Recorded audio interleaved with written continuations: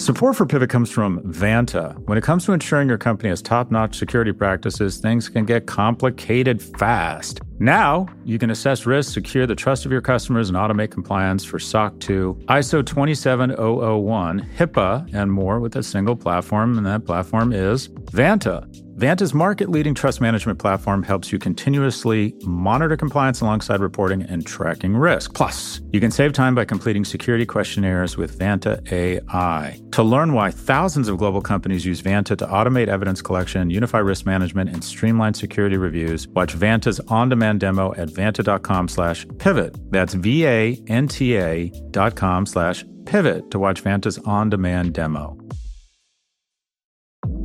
Support for Pivot comes from Pendo. Pendo improves the apps your customers and employees rely on. Whether you're building applications for customers or managing applications for employees, Pendo can help deliver better experiences for your users so they can get more value from your software. Visit pendo.io/pivot to learn more about how your team can use Pendo to start building better digital experiences. There you can also check out Pendo's lineup of free certification courses, 12 hours of in-depth training for your product management teams on topics from AI to product analytics to product-led growth. That's pendo.io/pivot to learn more.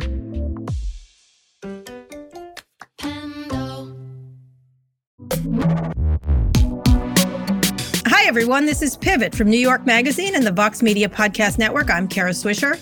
And I'm Scott Galloway. Scott, you're so calm. Hungover. Okay. What, did you have a second impeachment party or what? Something like that. Yeah, no, I'm running a little slow today. Are you? Slow. You're going to have to carry this, Kara. It's going to be like every other show. Oh, don't tell me that. So, Scott, may I say that you got the COVID vaccine? Am I allowed to do that? Probably not. Okay. But let's just say educators were put on the list in New York. Uh-huh. And I think vaccines are an absolutely wonderful thing. And I think it's humanity and science and truth coming together. So I think it's absolutely wonderful. Well, I'm only asking because I think everyone should get it. And I think educators and everyone should talk about how good it is to get it and how helpful it is. Tell me about the process, because most of us have not gotten it yet. It's pretty easy. You go onto the website, you fill out a survey. And in this instance, there was some confusion because we weren't sure if professors were going to be included in the category of educators. But but then it came out, I guess on Monday, I guess it's the union that's very strong here, or they got the K through 12, and then someone in the health department made the observation that professors, generally speaking, are much older and typically speak sometimes in front of hundreds of super spreaders, not 10 or 20 8-year-olds, so that they were actually more vulnerable. I got a note from the chief operating officer at Stern saying profs are now included. I immediately went to the website, filled out the survey, got a QR code, went to this makeshift school in Bushwick. Never been to Bushwick before. I feel much younger and much hipper. I'm going to grow a beard and get a nose ring. It's God in Bushwick. Got some ink, had a Pabst. And it was just, I thought it was inspiring. And I'm grateful that there are so many smart people all pursuing the truth, all pursuing how to better humanity. It felt very apolitical, which was nice. Yeah. And, I got to be honest, Kara, I feel liberated. I feel a little bit guilty. I feel like I have a little bit of survivor guilt because I feel as if I'm healthy, but unfortunately it's a process of vaccinating people, and educators are on the list. I'm coming up soon on the list. And what I would tell everybody is I would have never known this, but I have been all over this and called my in-laws and said, you need to get vaccinated right away. And they said, we're going to. And I'm like, no, go on the website right now and schedule an appointment. Right. And anyways, I don't think I felt this good and this optimistic in a long, long time. Right. And I think that this represents our best of humanity. I think a lot of people deserve a lot of credit for this.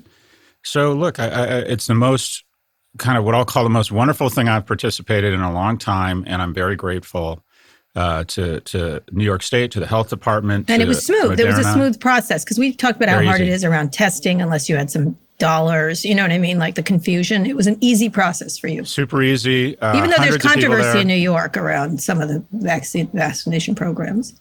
Well, I think rightfully so. I went through a bunch of guilt, like, should I wait? But anyways, I think everyone has an obligation once that they are legally legally eligible to go get that goddamn vaccine as soon as possible. That's how we're going to crush this thing. And you take a second one, correct? Yeah, I'm supposed to come back February 8th, and I got the Moderna vaccine, which is a messenger RNA vaccine. And also I'd like to highlight that of the millions and millions of people that have received this thing, there's been a few very well publicized examples of someone having a reaction, but I think the statistics show it's much more dangerous. Your ride there, your drive there is much more dangerous. Good. And so how do you feel afterwards? How did you feel? Did you feel tired or?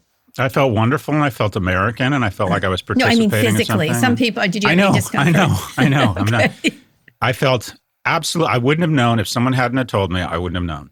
Oh. And I was they make you hang out in an auditorium. It felt like 8th grade again. Yeah. And for 15 minutes, just to make sure you don't have some sort of a reaction. And there were hundreds of people in there. I saw absolutely no evidence of anything. Not even people saying, I don't.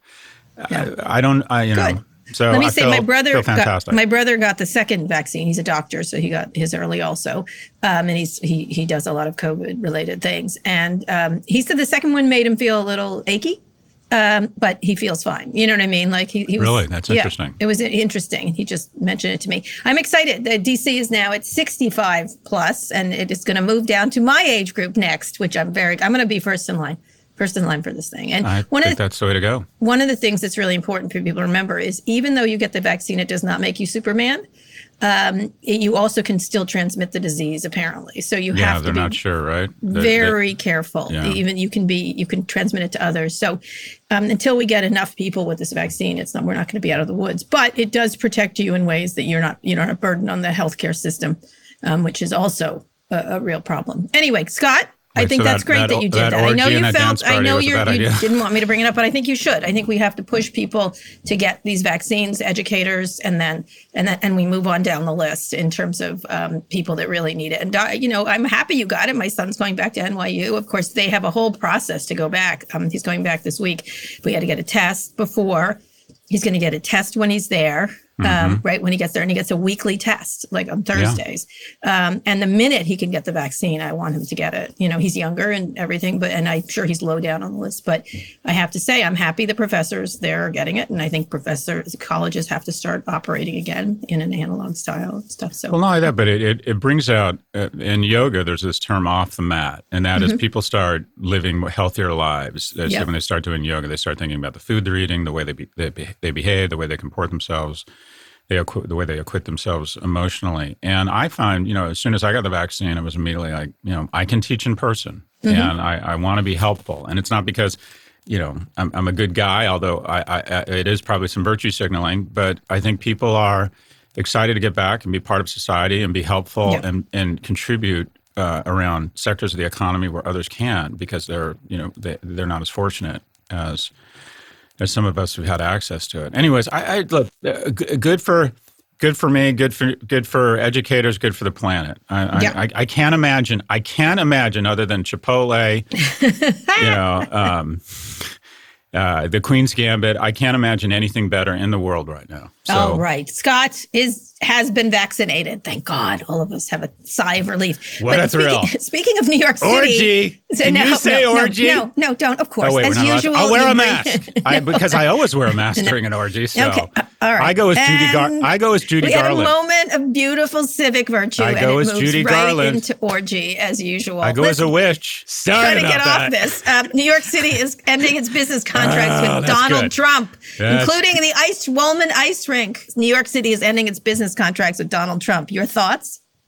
Lots of them. There's a golf course. There's a bunch of stuff that he runs for the city of New York.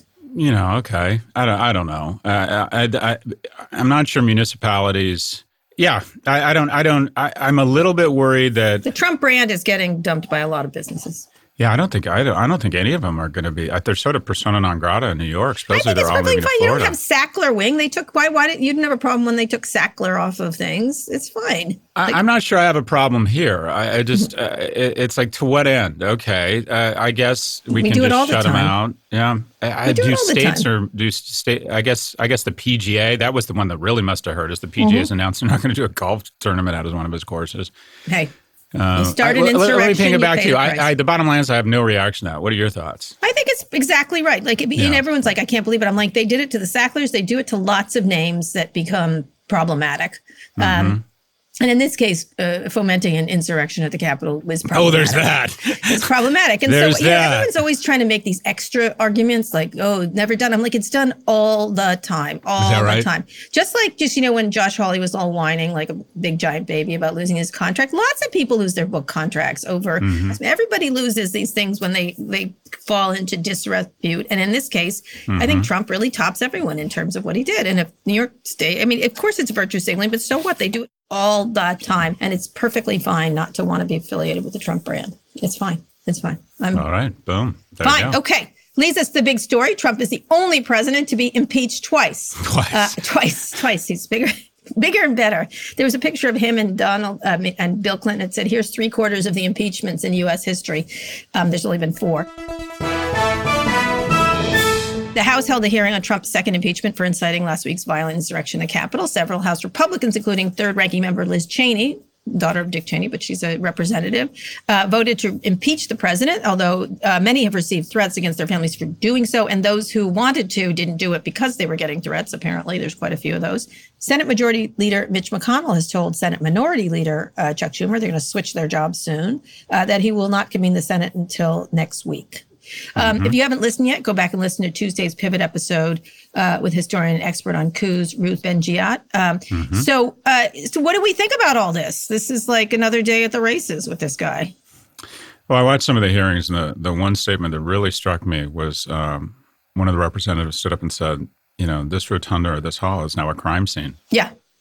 And it's just, I think it's almost incalculable the amount of damage that's been done abroad. People don't appreciate just how powerful our brand is. When you're traveling, people are less likely, quite frankly, to fuck with you when you're American because we're seen as having our act together, and we're seen as having our memory is long, as our reach is far. Companies are very inclined to do work.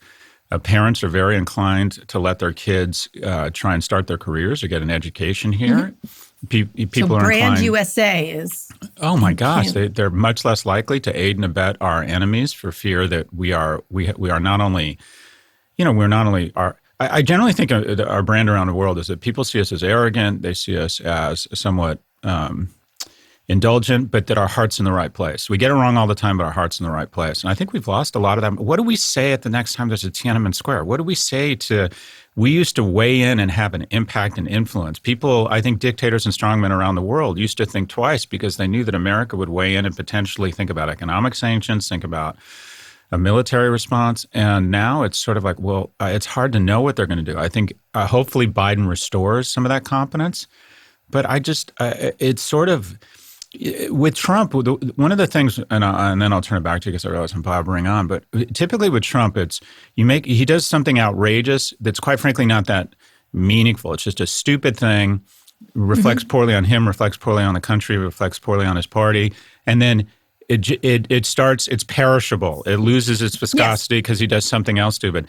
This is the opposite. This is going to fester like a giant open wound. Yeah. And I also believe we're going to find out some very, very uncomfortable things about who knew about this, who aided it. Yep. And we're going to be shocked how high up they go. And the question is, do we have capacity for shock with this guy? That's what he does. He constantly shocks, like you just said it. And this brand, I think that the investigation is going to show very deep ties in terms of, this representative, Mickey Sherrill, something like that. Right. She's been in the military, and she was a federal prosecutor, and she and 30 others are saying, why were there tours of the Capitol the day before, giant groups of people that someone let in to look around, so that there was possibly some linkage between the people who were, linking the people that were in the Capitol to what the day before. And there's all kinds of stuff. There is clearly something was going on here.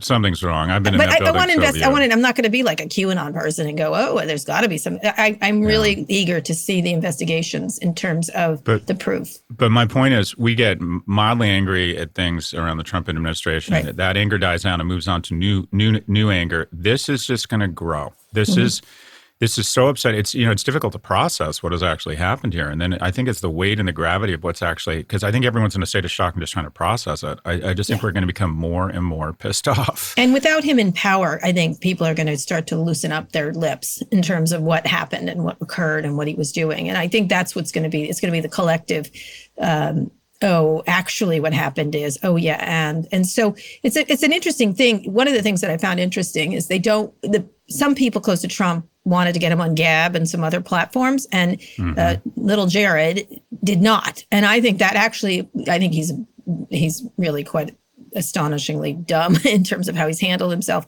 But that was a good move because you cannot, right? Can you imagine right now Trump on Twitter during this whole period? I mean, he'd either convict himself or make it worse or something. I am so pleased he is. It's actually smart for him to keep his mouth shut.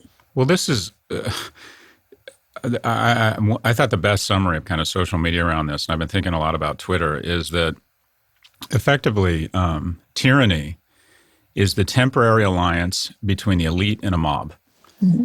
And that's what this was. This was an alliance not only between the elite, and that is President Trump, but quite frankly, it's been a slow burning exercise in fascism with the partnering of the elite, specifically some of the richest people in the world, some of the most powerful people in the world, some of the wealthiest people in America, some of the people who have been most blessed, and a mob. Paying for it, yeah. And so, in my opinion, and I don't say this lightly, Twitter and Facebook are fascism with a health plan and a cafeteria. We're going to get to them. We're going to get to them in a second. Sorry. But I want to understand what you think right now from a brand America. How does Biden carry this over? Continue the investigations or move on? There's the whole move on crowd that you saw last night. I got to be honest. I've never been, and I wasn't a big fan of how Biden handled himself through the election. I love the basement.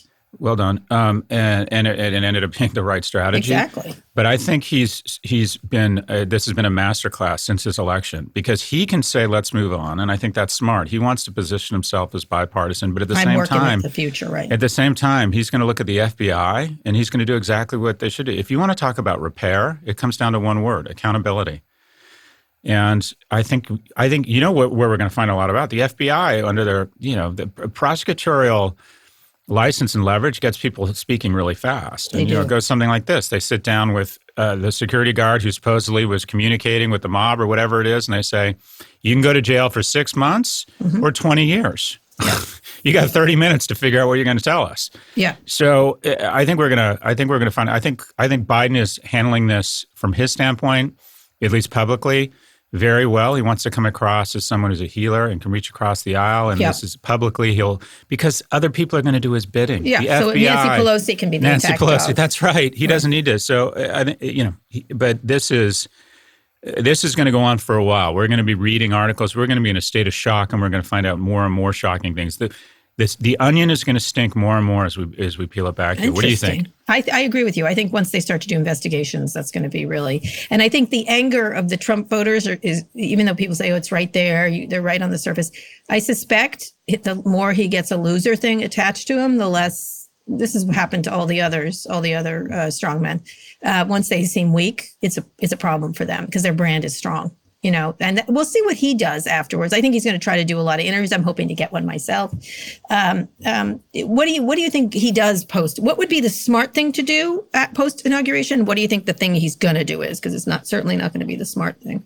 Well, here's the thing, and we talked about this. I'm obsessed with this Professor Carlo Cipolla's matrix around, good for society. From?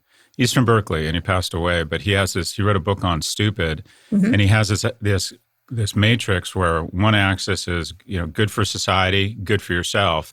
And intelligent people do things that are good for themselves and good for society. And that's kind of the fuel of capitalism. And then there's the bandits, people who do something that's good for themselves, but not good for society. Right. Big tech, our tech leaders. And then there's the artists that do good things for society, but can't figure out a way to make it prosperous for themselves, sort of Professor Cipolla calls it the helpless. I would think of them as sort of artists. And then there's the stupid, and that is people who damage society with no demonstrable benefit to themselves. And these are the stupid. And the reason the stupid are just so dangerous is it's impossible to predict their actions. It's like trying to shoot a target where the movements are totally unpredictable and improbable. And that's how I feel about this guy. I just have absolutely no idea. And I would have predicted that more Republicans would have voted in favor of impeachment. So I've sort of given up trying to understand the president. I think this was on a risk-adjusted basis an absolutely idiotic decision what he did here. I think that Liz Cheney will prove to be very smart in what she did. She's made her career. It was interesting. It says people want to get rid of her from third. It was 3 people. It was Andy Biggs, who's possibly compromised here and could face charges, he's being investigated for his involvement with the mob. The second one is Jim Jordan. I don't know how, I haven't seen his name in that regard, but I have. And then the third one, there's 3 people, and 2 of them I think are being looked at for their involvement in the organization of this thing. And so there's just 3. And then others like Dan Crenshaw, some others are defending her, right? Who, even if they voted against, against the impeachment, they are defending her. And I'm like, she's going to get the corporate money. She's going to get conscience vote, and they're all getting cut off. That to me is the most interesting thing. How Walmart just decided to cut off everyone that voted against for the election fraud stuff. That they said that there was election fraud, trying to stop the thing. 100 and some representatives are not getting money from Walmart, and the list for corporate giving is they're all doing it. And so it seems to me, and Liz Cheney, I do think, made a conscience vote, but she also made a financial vote. Like she's betting on institutionalism, I guess, that will return, and mob rule will dissipate, as it often does, eventually. And so I think she's going to benefit most here of all the people.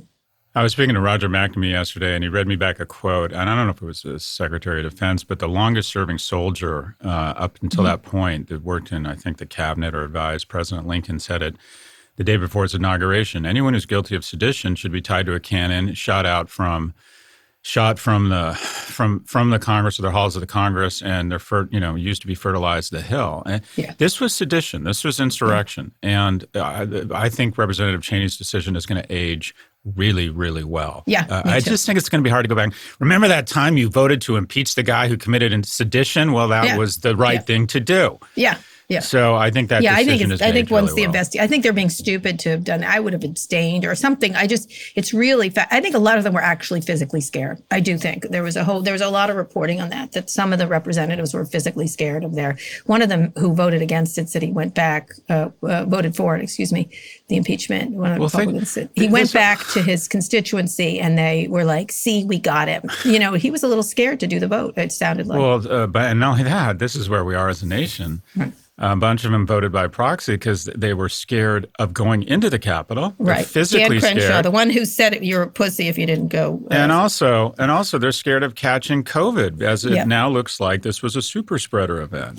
So that's where we are. That's where arguably, if we're a free and safe society, this should represent that. And right now it does not represent that. I think the Republicans' brand is really It's a place of danger, of violence and infection. Yeah, that's the Capitol? Yeah, Dan Crenshaw's the worst, saying we shouldn't vote by proxy, and guess who was voting by proxy? Dan Crenshaw. They just really need to I would not have done any voting before I knew exactly what happened. You know what I mean? And that's going to be interesting. And I think that you're right. There's going to be an investigation here that is going to show some very terrifying things about insider involvement in this. But we'll see. I don't know. Unlike QAnon people, I don't know. And I'm looking forward to the investigation. But it looks, the whole thing looks like a mob, a hidden thing within the mob, and you could see some of it. And the reporting is going to, and the investigation is going to be very interesting. And of course, if it turns out there was nothing, I will say that. Anyway, let's go on a quick break. When we come back, we'll talk more about different platforms responding to the alt-right and Trump and listener mail question. Support for this show comes from Virgin Atlantic. Let's talk travel.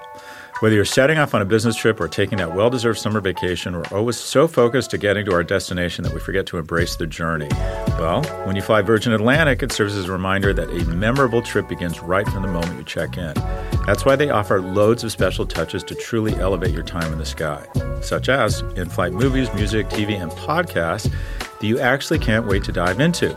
a snack bar that you can help yourself to at any time, and an iconically British high tea high up in the clouds. They've got these little salt and pepper shakers that you're encouraged to pocket as your first souvenir. And if you're feeling really fancy, how about a wine tasting experience at 38,000 feet? So really, we're just getting started. From their brilliant next-level service to the food, the entertainment, the planes, the clubhouse, the crew, and so much more. These are just a few of the many special touches that make me love flying with Virgin Atlantic. And I fly Virgin Atlantic a lot. Check out virginatlantic.com for your next trip to London and beyond, and see for yourself how traveling for business can always be a pleasure.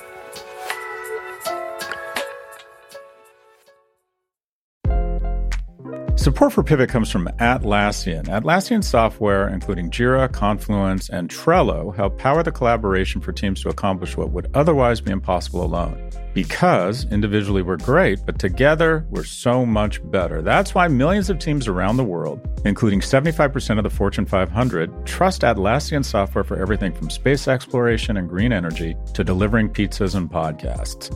Whether you're a team of 2, 200, or 2 million, or whether your team is around the corner or on another continent altogether, Atlassian software is built to help keep you all on the same page from start to finish. That way, every one of your teams, from engineering and IT to marketing, HR, and legal, can stay connected and moving together as one towards shared company-wide goals.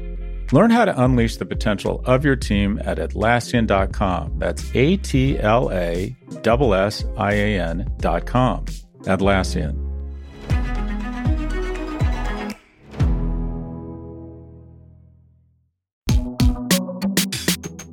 Okay, Scott, we're back. Now you can take off on big tech. YouTube is the latest platform to suspend Trump this week, although it's only for the next 7 days. YouTube said in a statement that Trump's most recent video violated its policy for inciting violence. Oh, really, YouTube? Finally.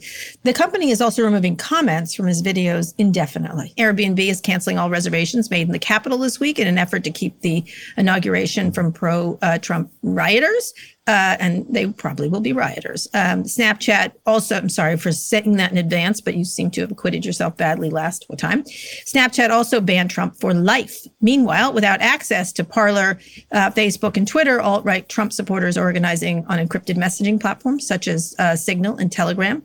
By the way, Jack Dorsey has defended his decision to ban Trump from Twitter, and Sheryl Sandberg has deflected blame for the coup from Facebook, and many people think she was inaccurate. Scott, care to rant? Go for it. Well, yeah, as Miss I want to yell. I need you to yell it first. Yeah, I'm not going to yell. As Miss Sandberg claims that, pats herself on the back, saying that because of their transparency, it wasn't her platform. No sooner does she say that than they are taking ads for military vests and basically combat wear right above content around the insurrection. It's like, what you missing? Planning to head back? Are you part of the mob? Well, buy this military vest. I mean, that is for me, that sort of typified.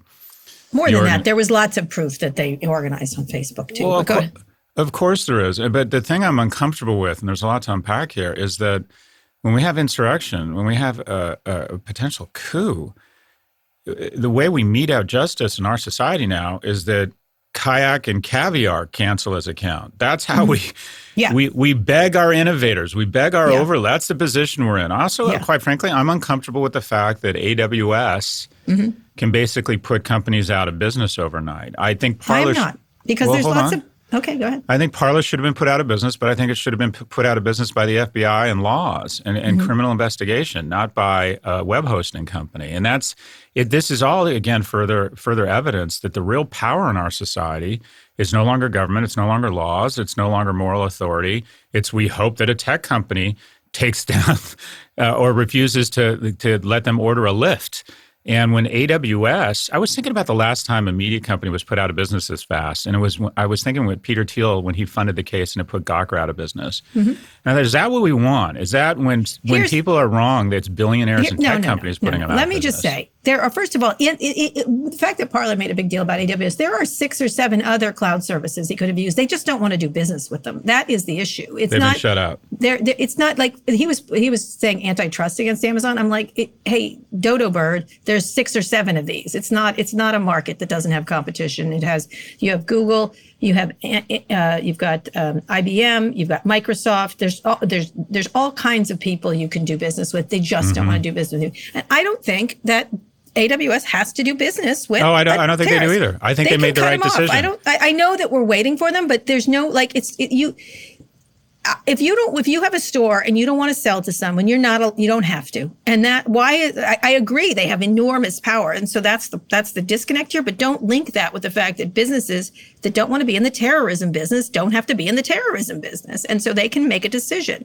Now, the problem is, if you go forward to that, if you go back in time, these are all the companies that facilitated all this, right? They gave people the tools to make this mess. And now they're like, oh, wait a minute. I didn't know they were doing this with it. And so we have to separate the two. One is the culpability before this all happened, and the other is the decision not to. But there is absolutely no way that AWS has to sell services to Parler if it doesn't want to. And they don't have to sell them a gay wedding cake. That we've already figured that. We've already determined that. You just don't like that they have this power. Well, I just think it indicates something very unhealthy in our society. When I'm glad Parler shut down. I think it was the right, or they shut them down. I think it was the right decision. What I think is concerning is that a company can basically put another company out of business overnight by refusing to host them. But they had options to go elsewhere. Nobody wanted them. That is what.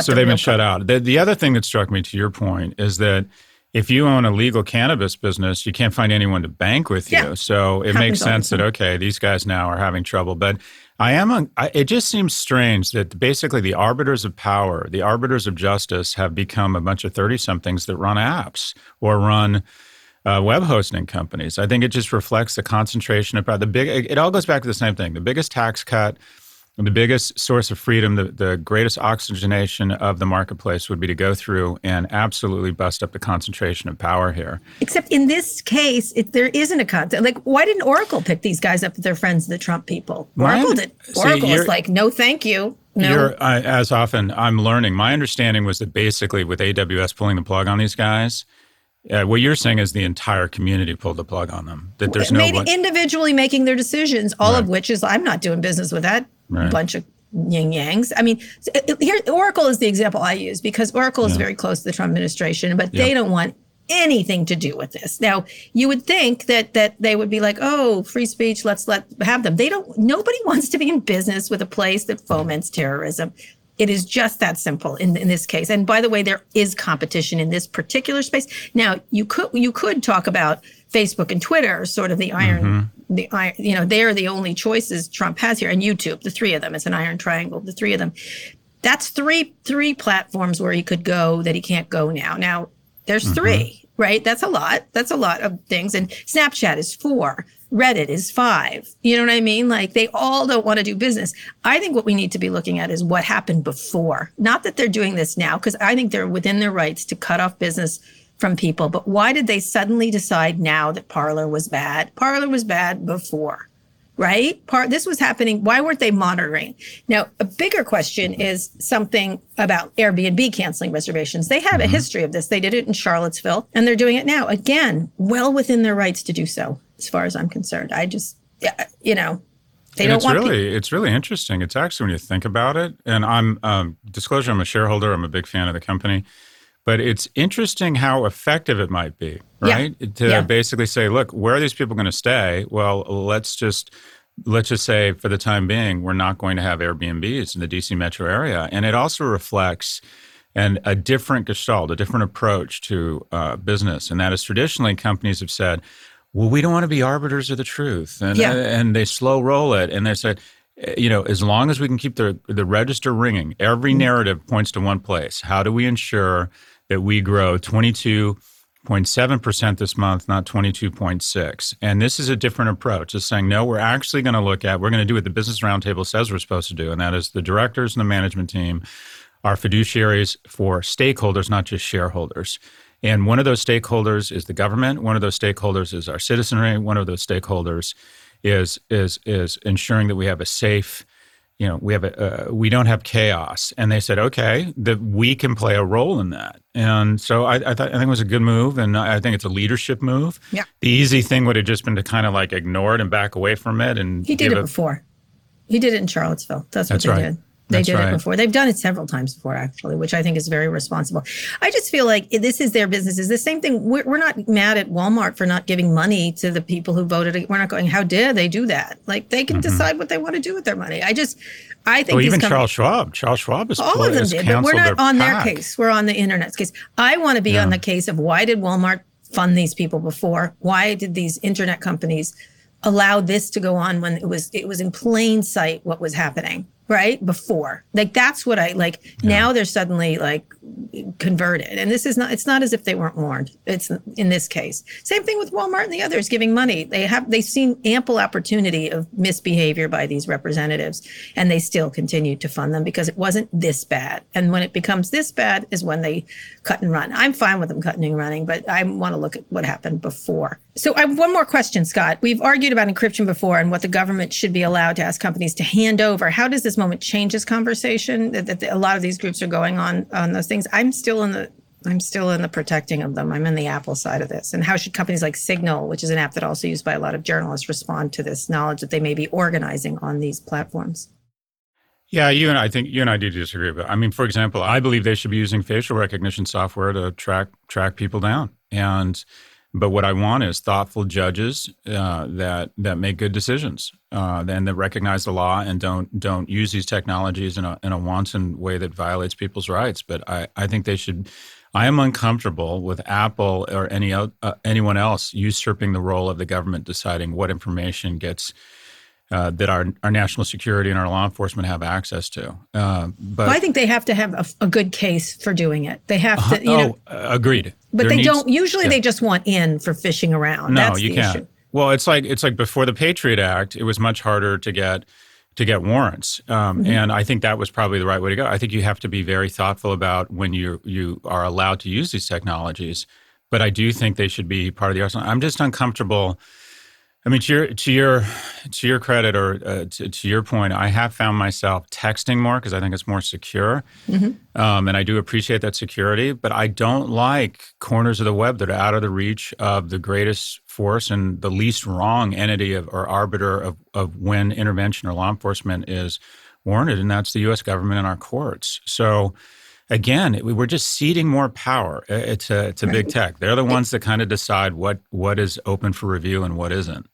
Well, it is. I think there should be an onerous way to get at the information in terms of the courts, because every time whatever you think is what Edward Stone is dead clear, they will sneak around wherever they can. The government will, and they shouldn't be doing that. And so you can have your opinion, but they were doing extrajudicial activities, our government, and therefore they should not be able to. And so it'll be an interesting question. One of the things, and then we're going to get to a listener mail, was a lot of people were like, well, now these people are going to go underground. I'm like, they were underground before. Like, they were underground. What's happened is they came out in the light and they thrived. Unlike most mold, they came out in the light, and that was even that amplified and weaponized them in a way that they never had. And to take away this light that allows them to proliferate, I think is not a bad thing. Like these groups, I don't mind them yelling at each other. Who cares if they want to do that? But actually fomenting sedition, take away their power to do that. I'm perfectly fine with that, and especially in the way they behave in the Capitol. And one of the things I'm worried about is because in this fast news cycle, and maybe the news cycle will slow down with Biden. I think it probably will, because Trump is one big moving news generating entity, is that everyone can slow down and really take a look at what happened here in a way, and maybe once again be shocked by what happened. That's my hope, instead of us moving on this twitchy culture where we move on from sedition. Yeah, okay, not this next. time. This is going to get. I really do think that we're starting to process this, and we're just coming to grips with the fact that this was not only ugly and frightening. It's going to get uglier and uglier when we find out what's going on here. And back to this. Professor Chipola's matrix, the reason why the bandits, the people who leverage the stupid people for their own gains, the bandits are never going to run out of the stupids. And so we have to hold both groups accountable. And the people who are sort of behind the scenes, either enabling, ignoring, accomplices, whatever you call it, to sedition, for every one person that was in that mob, I think there are several that are complicit in this. Yeah. Either through misinformation, or helping them coordinate, whatever it might be. I think we need to literally run down every web and every link here. Agreed. And there's certain tells in society. And one of the tells, if I ever see a CEO saying, we're all in this together, I know it's a CEO asking for a bailout. And whenever I see an elected leader talking about our need to heal and reunite here, it's somebody who's wallpaper-overing their role here. Yeah. It's someone who looks back and says, I played a role here, so now it's time to heal and forgive everyone, including me. Yeah, I think that's a tell. Along. As soon as I see someone standing up on the Senate floor, this is a time to heal. Kevin McCarthy. That was Kevin McCarthy. Okay, boss. What did you do?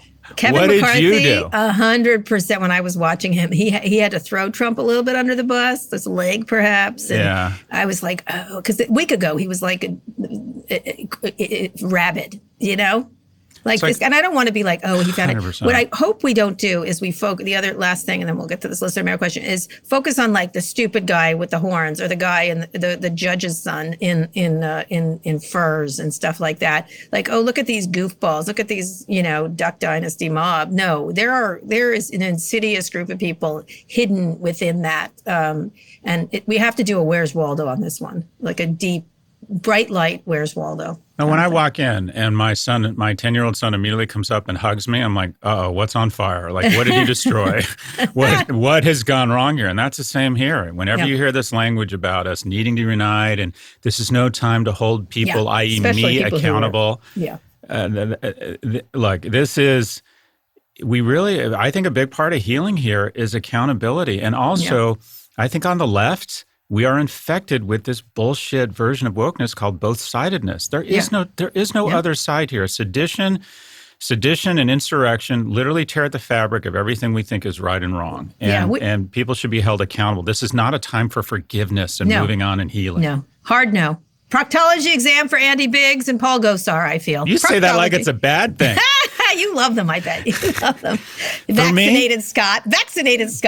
Well, my prostate's so big, I wish there was an off switch. Or, Kara, is that the on switch? All right. We're going to a listener. Moving on. Let's take a listener. Humor. Oh, my God. There's two references now. Orgies and surrender, Dorothy. Surrender. Right. Let's moving on. Let's take a listener mail question. You've got. I can't believe I'm going to be a mailman. You've got mail. Hi, Kara and Scott. This is Jody in New York. As I sit here watching rioters and domestic terrorists storm the Capitol, I would love your thoughts on whether it's possible to rebrand America. Or after today and after the last 4 years of the Trump presidency, have we gone too far? Looking forward to hearing what you think. All right, we talked about this. Well, yes, I think it is. Scott, how would you rebrand America? I mean, I think Biden's starting to do that, of course. Obviously going to reach out to all kinds of officials. I think there'll probably be a big, splashy, we're back kind of thing. We're back, bigger, better, badder, whatever we are. We're not badder. We're less bad. Bigger, build better together. Whatever. It's a lot of B's. I think we have to really have a PR initiative with the rest of the world to start with, like that we're here back. I think we have to. I think Happy Grandpa is a good thing. Like here, and the focus on. A diverse group of people running the government. I think that's important. I think a persistent shunning of some of these Trump people is important. That we're not going to let them return like a lot of people who started the Iraq War. People said they came back too fast on TV and stuff like that, that they should be shunned a little bit. And it depends. Everyone's different, obviously, but you can't, it reminds me a little bit, of sort of the Me Too thing. Those guys have not come back. We're not bringing back Harvey Weinstein. The idea that all is forgiven, I think perhaps we have to be stronger on that. And ultimately, look, the stock market is going crazy still. The U.S. stock market is still strong. So obviously, it's not a risky investment for, we had a sedition and we're still, the numbers are still high. And we have to have a very strong, a continued strong stance on China, I do think. But although we've lost almost all of our credibility in terms of democracy, et cetera. Well, you got to hope that this insurrection serves as a vaccine and not the first indication or symptom of a chronic illness. And that is, I like to think that similar to a vaccine, we've seen this tyranny. We've been given an impaired version of the tyranny virus, just enough to alert our immunity system. Yeah. And then we're going to recognize that when unregulated companies with sociopathic leadership decide to ignore all evidence that they are ripping at the fabric of society, that is not acceptable and they need to be held accountable. That we're going to recognize that hate speech and leaders who pit us against each other, that this can lead to we're going to try and arrest the virus. Our immunity system is going to stand on high alert. So I'm hoping that this serves as a kind of a vaccination for us, that we no longer take these things for granted. Because here's the problem. The incentives here are all fucked up. If you think about, really, it's the 1% of America, the shareholder class, who control the government, because money has just become such a dominant force in politics. And they keep getting wealthier. And quite frankly, they aren't the ones. They have almost no risk of being separated from their children at the border. They have almost no risk of being exposed to the virus because they have to head out with their diabetes medication and their Diet Cokes into their Ubers. So if the incentives are such that, and I hate to say this, but I believe the pandemic has been used as cloud cover for the shareholder class to explode their wealth. And unless people feel pain, I believe one of the reasons, in addition to— Yeah, but what do you do? I mean, it is what it is, right? The stock market. Well, you don't have stimulus where only 15% of the money reaches the people it's supposed to reach. You have, in my opinion, we need to do away with capital gains. People need to feel pain. If your wealth is correlated to the number of infections, are you really going to end up with a full-throated response to the pandemic? Yeah. The 1%, and this is the what dirty Stephanie Rule secret. talks about also. Like the 1% are living their best lives. So the most powerful people in the nation, are they really incented and motivated? I'm not saying that they want the pandemic to rage on, but are we— Because it's inconvenient to their vacations, although they've all gone on them. But go ahead. But if this had been killing young white people and the NASDAQ had been cut in half, you would have seen a different response to this pandemic. Instead, it's like, well, my stocks are up. So look, I think for example, I think we absolutely should do away. Elon Musk has added the GDP of Hungary to his personal net worth since the pandemic broke out.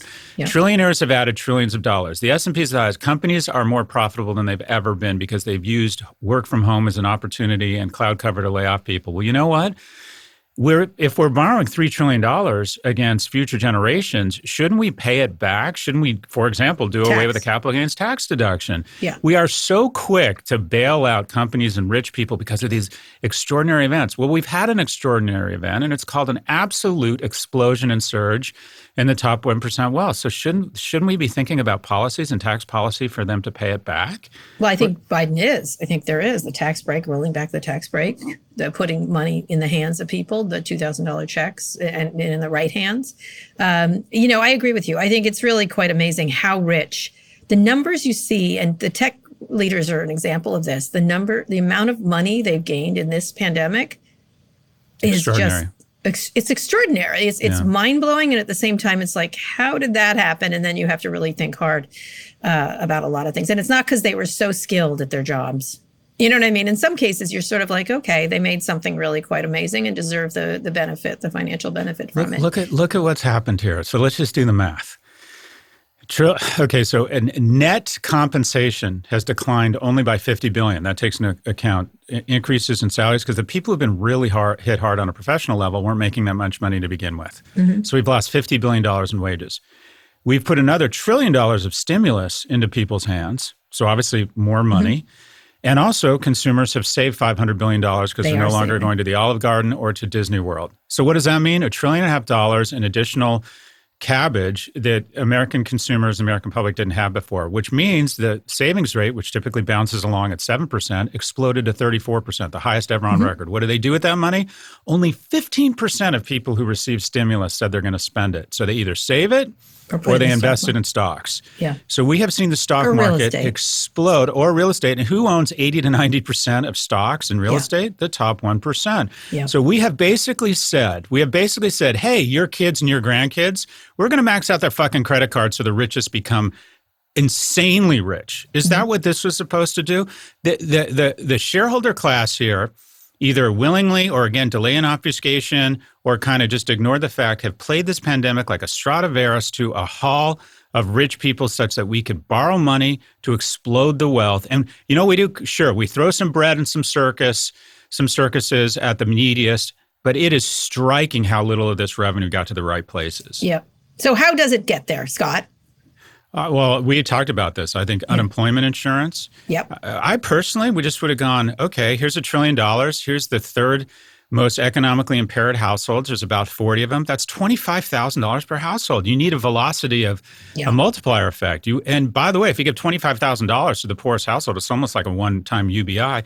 They're going to spend $25,000 of it. Yeah. It didn't help us to give people $1,200, $2,400. Yeah. Yeah. So And then they don't have safe. to make bad decisions. And then they say, well, maybe we shouldn't have 11 of us in a 1,000 square foot apartment. Maybe dad shouldn't be riding Uber if he's not, getting in an Uber if he's not wealthy. Maybe we don't want to send someone with a comorbidity to work today. It takes the boot off their neck. It takes the pandemic boot off their neck. It does. It allows them to get up and breathe for a second. I agree with you. The amount of wealth that has been made in this pandemic due to no innovation, none. Zero. Like that, again, I back, part of me is like Jeff Bezos did make something that was pretty remarkable. He deserves a lot of money for that. But when you get into the numbers now and why he's getting wealthy now, it's a very different situation. Same thing with Elon Musk. The Tesla is remarkable.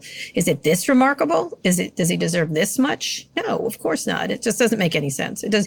And I don't know what we can do about it, except the fact that we have to start moving the money where it deserves to be versus where it's benefiting. And you're right, the stock market I'm warming class. to this idea. I really don't like the idea. One of the keys to a functioning capitalist democratic society is even when you make bad decisions, there's private property. And maybe the tax rates were low, so okay, fine, then change the tax rates, but you can't go back and go after private property. I don't think you can do that. I don't think you can rob into the situation. No, I'm just saying it's not because of innovation that they got richer. Agreed. However, I am warming to the fact, I don't believe wealth taxes work because you end up being Bernard Arnault and you just relocate to Belgium, or the wealthiest people hire the smartest people to hide the money. I am warming to the fact, and I think it could be effective, of a one-time wealth tax. So basically, we say, look, anyone whose net worth is over $10 million has had the best year economically ever, and quite frankly, it's a result of an externality. It's a result of borrowing money against future generations, and we do a one-time wealth tax because people won't move, people won't leave the country, people have a much more difficult time hiding their assets on a one-time tax, and there won't be the motivation. But we're quick to call for bailouts amongst the wealthiest corporations and individuals in these exogenous shocks. We've had the mother of all exogenous shocks called an explosion in wealth across the wealthy, and we need to pay this shit back at some point. When does the adult, when does the person who can do math, when do Republicans actually show up with fiscal responsibility again? We seem to have totally ignored that. They love the spending of the money. But how do you think that's going to get through? Is that a Liz Warren thing? Because she's talking about a persistent wealth tax. Yeah, I don't think that works. And also, I do. If you look at a wealth tax around the world, they have very rarely ever worked. They make sense in theory. They don't work because the wealthiest have the ability to get out of it. Get out of them, or they relocate. They move their tax domain to Brussels from Paris, right? Yeah, or move to Florida, like a lot of. Money is very mobile. Money is very mobile, and so are the wealthy. The wealthy are the most mobile people in the world. Look at how many people are moving to Texas and Florida. It's not, anyways. So wealth tax, but what could work is a one-time wealth tax. Jody, we've more than answered your question. We have got to start doing things to get our brand USA back, and that we're equitable. Go ahead. I'm sorry, but the one thing around branding, if you if you thought of this as a company and an organization, the one thing that could bring this brand back more so than anything, in addition to accountability, is simple. All right. Vaccinations. If we led the world, I mean, the reality is we're not. Israel's already passed us. Everyone's already passed us. Agreed. But everyone looks to America. This is all about the novel coronavirus. It's all about, people remember the end. We can, from a brand standpoint, we could have just really seriously, royally fucked this up, which we have to date. Yeah. But if we get the rest right, if we figure out distribution, if we figure out supply chain here, and we get our most vulnerable vaccinated, and we start to crush. Oh, I think, you know what? I think we will. Help. I think we will, because literally we've had idiots running it. Like now, even a passively smart person running this will have a quantum level of impact. Well, you know why I was able to get vaccinated? Idiots running and why they've lowered the age to 65. I actually think they're going to start adding more and more cohorts because they made a smart decision. They said, you know what are we doing stockpiling the vaccinations for the second dose when the first dose gets you to 80%? Yeah. Just release it all. Just start jabbing people's arms. Yep. Just start jabbing everyone's goddamn arm. Yep. And Scott, you have been jabbed, so to speak. All right, Scott, one more quick break. We'll be back for predictions. My eyes are bleeding. Is that bad? Is that supposed to happen? Stop. Don't say that. I'm kidding. I feel great. Anti-vaxxers will come You here know what I and use did? it. You know what I did after I got the vaccine when I came home? I worked out. All right, good. I was fine. Okay. I was fine. All right, one more quick break. Granted, I've grown a third testicle. I don't know what that means. Stop. All right, Sorry, Scott, we'll be back after the break for predictions. Support for this podcast comes from Constant Contact. If you're a business owner, you already know that it's really, really hard to cut through the noise of everyday life. If you want to connect with your customers, you need to break through the noise. You need Constant Contact. Constant Contact is a marketing platform that makes it easy to reach new audiences, grow your customer list, and connect over email, text, social media, and more. Whether you're a marketing guru or just learning the ropes, Constant Contact offers writing assistance tools and automation features that make it simple to say the right thing at the right time. So get going and start growing your business today with a free trial at ConstantContact.com. Just go to ConstantContact.com right now. Constant Contact, helping the small stand tall. ConstantContact.com.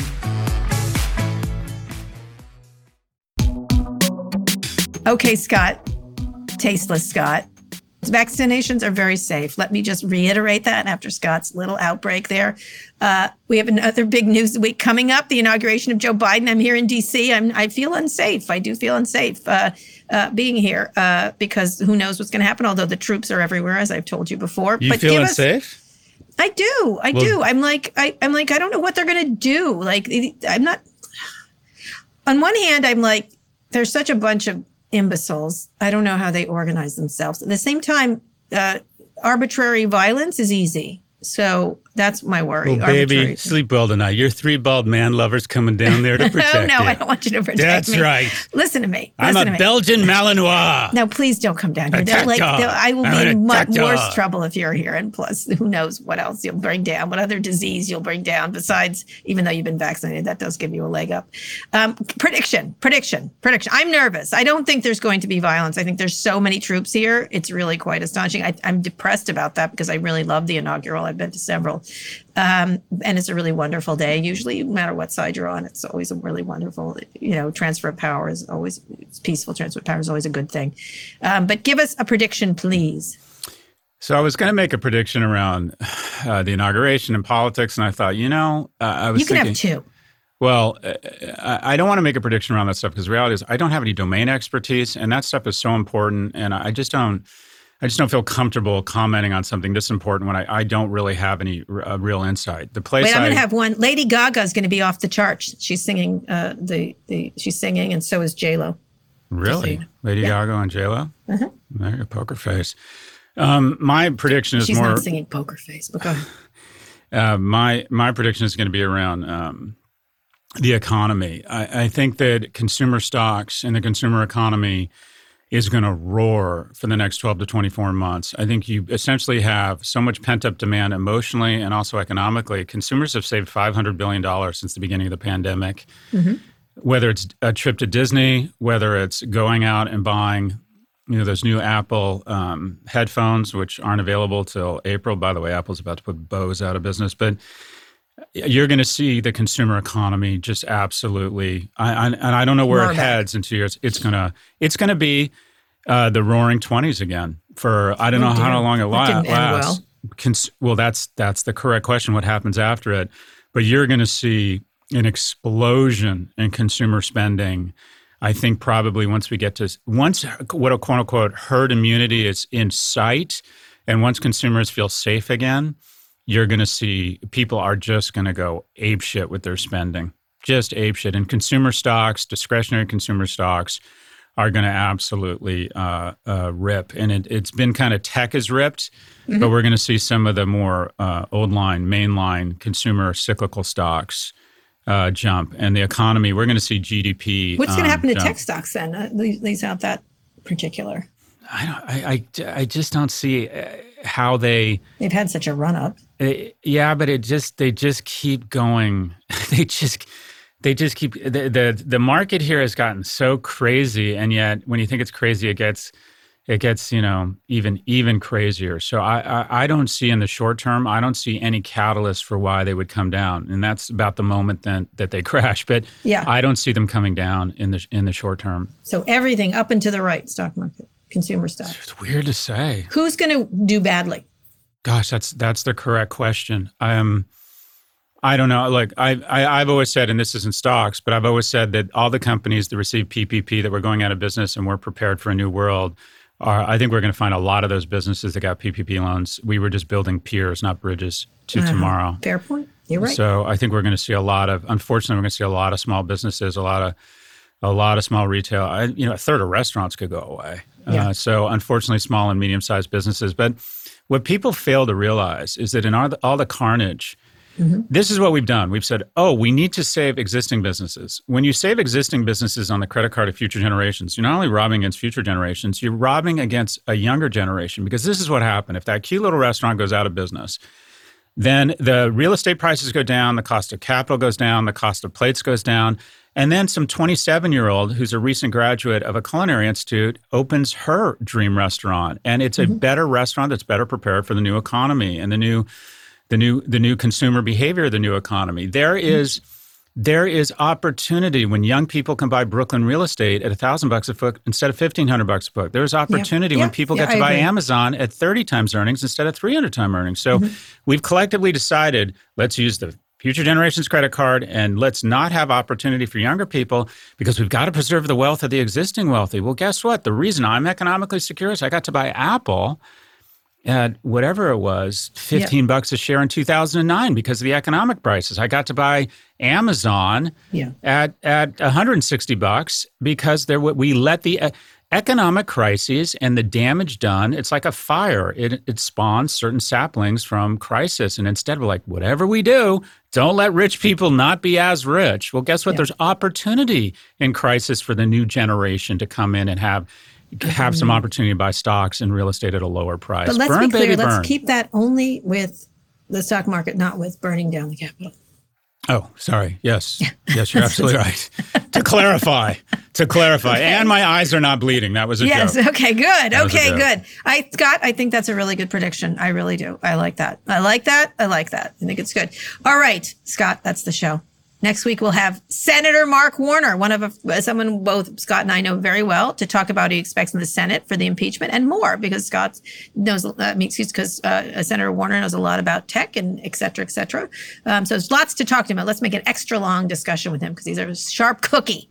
Go to nymag.com/pivot to submit your question for the podcast. The link is also in our show notes. Scott, please read us out. Today's show was produced by Rebecca Sananas. Ernie Endratot engineered this episode. Thanks also to Hannah Rosen and Drew Burrows. Make sure you subscribe to the show on Apple Podcasts, or if you're an Android user, check us out on Spotify, or frankly, wherever you listen to podcasts. If you liked our show, please recommend it to a friend. Thank you to taxpayers. Thank you to scientists. Thank you to society. Thank you to humanity. Vaccines are a wonderful thing. Thank you so much.